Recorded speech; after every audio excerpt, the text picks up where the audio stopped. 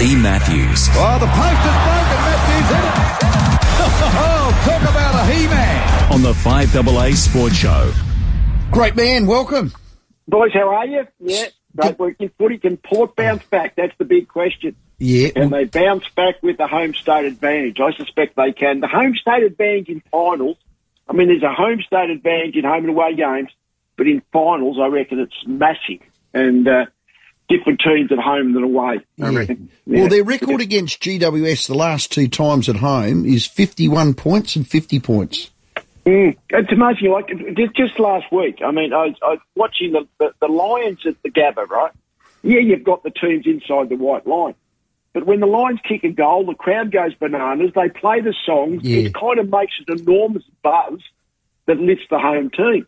Well, from the Lions' point of view, clearly, if they're not playing at the Gabba, they don't get that familiarity. And Port, an example last week, they're exactly the opposite. They're kind of receiving that kind of the buzz that lifts the home team. But this week, they've got it.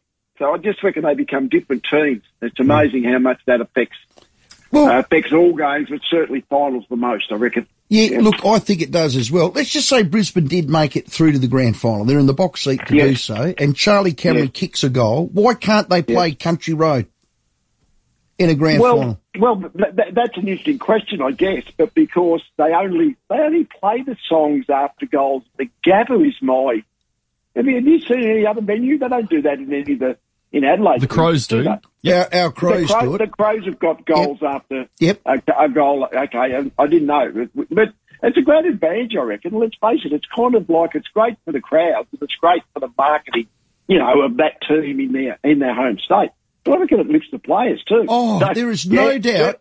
When Charlie got that second goal, I said in my head, Port are done now. They're done. Well, it just lifts them, the emotional support from crowds, and we saw it even just with all the visiting state teams lost except the Giants. The Giants were good, but the MCG is, of all the venues, is a little bit more neutral than all the other venues in the country, the way I've always regarded it. And grand final day, because you've got a mix of unbiased supporters, about half the people are like that. I always think grand final day is less sort of home state bias than any other game. But anyway, I reckon I'd be surprised if Port don't bounce back. You reckon the MCG with Collingwood in a prelim would be perhaps non-biased?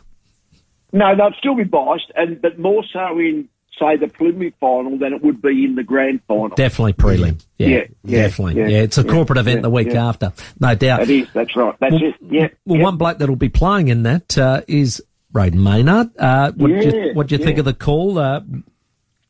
Well, two things. I thought probably, to me, it was like 55% guilty, I guess, or careless. I mean, not careless, and 45% accidental. That was kind of the way I probably looked at it.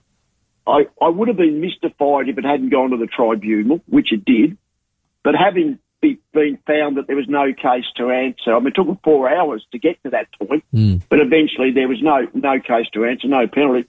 I would have been mystified if the AFL decided to appeal. That's ridiculous. They're not going to appeal a decision that's kind of like a grey area line ball thing, wasn't it? And they just keep popping up in footy. Things that he was running at him. He actually jumped in the air to try and smother the kick, touched the ball. I guess it was a high extended smother, and then come down on top of poor old Angus Brayshaw and knocked him in the next week. So, I was 55% that his action was careless at that last split second. But the biomechanist, he knows footy better than me, bro, because he said you can't react in 0.4 of a second. I don't know about you. This is right. In modern footy, let alone old style footy, right? Modern footy. An accident is when you do not see the opposition player. If you see the opposition player, then I do think you're probably responsible if you make contact to his head. That's a good point, actually. But that's the way I look at it. I mean, when you watch sort of modern training, they do a lot more close quarters, little handball drills than we used to do probably 20 or 30 years ago. But even back when we played rowing, if I saw a player, well, unless I tried to hurt him, I wouldn't accidentally hurt a player if I saw him. You know what I mean? If I saw him, I could avoid him or avoid the high contact if you tried to. Anyway, so I was a 55 sort of guilty, I guess, and 45 accidental. But even then, I thought if I was just the sole judge, I might have given him a week. Okay. Like a 1 week for being careless. Not unfortunately what the table would have added up to, like 3 weeks, because, you just do it high, severe impact. It was one of those, it was only barely careless in my view, so it was only a 1 week if I was making the judgment. I'm glad you put it there unless you wanted to, Leigh, because there's a lot of times. Yes, well, that was a different kettle of fish. If you see it when you wanted to, that was... True. That's different. Can't be a hypocrite. Leigh, the thing I think it's caused massive confusion the whole year is sometimes we got decisions made because of the outcome of incidents, and other times we got decisions made because of the action. I reckon the action and outcome, we're not sure which way they're going to make the call, and I think it's just caused confusion all year.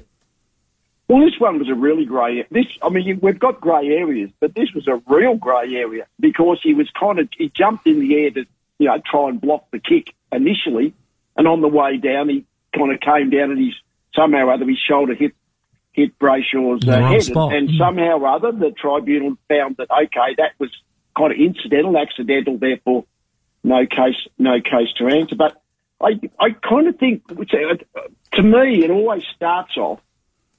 These days, nothing's intentional these days, really. Everything is either accidental, not guilty, or careless. If it's regarded as careless, remember the good old days. The good old days weren't that good when I think of it, Rory.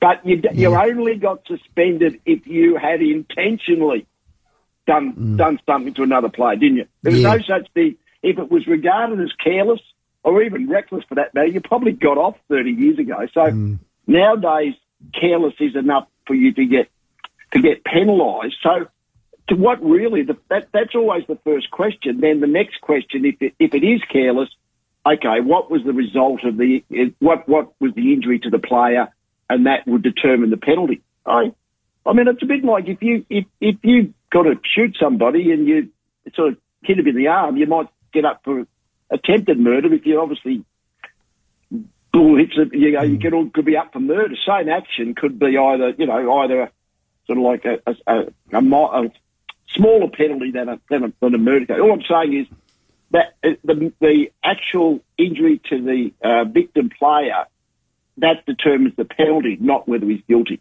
Is the way I look at it. I don't mind that at all. Sports Australia Hall of Fame, you can get elevated to legend status. It's for the best of the best. You're one of them, Leigh, with Witten Barassi, and now you've got a new member, and his name's Bobby Skilton. How good's that? Actually, we just had John Bertrand on and spoke glowingly of him. How good was he, Bobby Skilton? Well, he was like the generation before I played, probably, and back he played in the 50s into the 60s. And he might have played one game, 1 year in the 70s.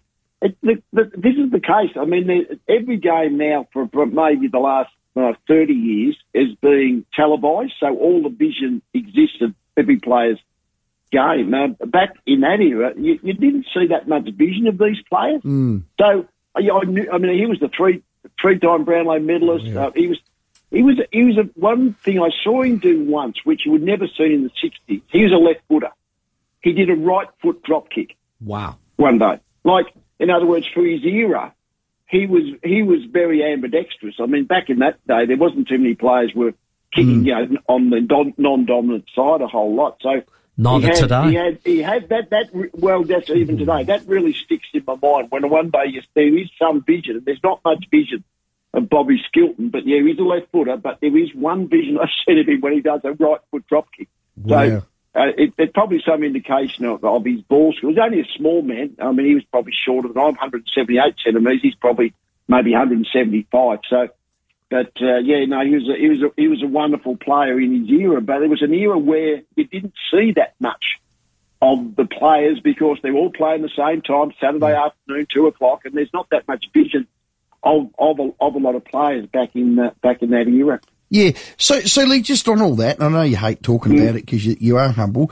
Player of the century, you've been gone. You got a statue at the MCG. We had John Bertrand on, and he said this is the highest honour that we can bestow on any sporting person in Australia because it covers all sports: tennis, rugby, basketball, all of them, sailing, the lot. Legendary status. Where does that sit with you?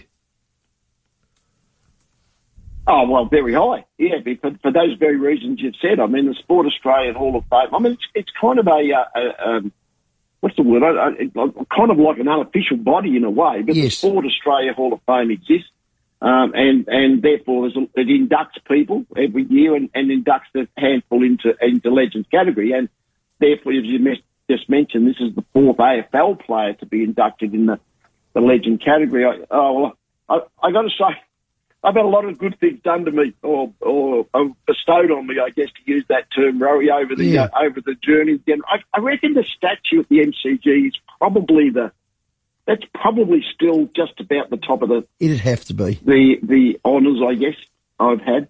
I think, yeah. But what about sharing a dinner with me in Shanghai? Yes, or that dinner we had up the Liners up the Barossa that night. The silent pause, Timmy. The silent pause said it all. That pause was killing me. Leigh, Brisbane, can they now turn this into a grand final appearance? Oh. Yeah, well, I mean, in the box seat. I mean, all you're doing to me, I mean, each week two teams die.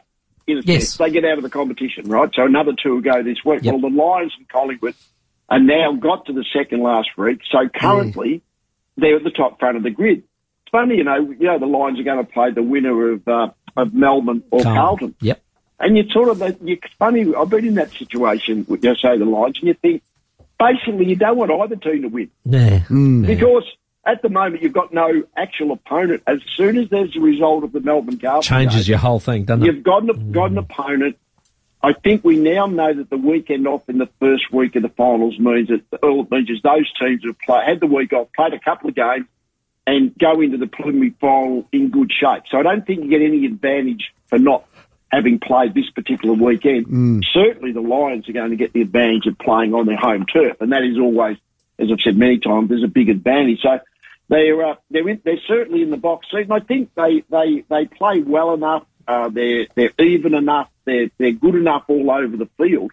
I mean, they were like last week. The thing was, not only did they win, they kicked 19 goals. They can score heavily on a half reasonable day. So they've got great scoring power. I think their list management over the last 6 or 7 years has been incredible. I mean, Dunkley, Neil, Danaher, all these players have come in. Conor McKenna, all these players have come in over the last few years. A couple of good academy picks, and of course, Cam Rayner.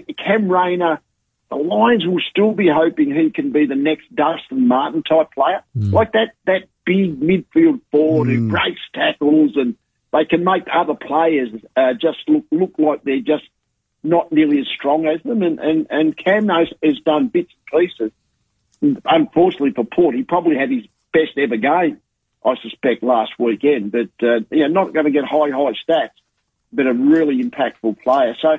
No, the Lions they're certainly in good shape. I still think Collingwood, if they get Dacos back fit well, they're still the team to beat. Yeah. And obviously if they're good enough to win the preliminary final, they get the home state advantage. But as I've said many times, the home state advantage is just that little bit less on grand final day. Enjoy the week off. We'll see you prelim final week, Leigh. Thanks for your time.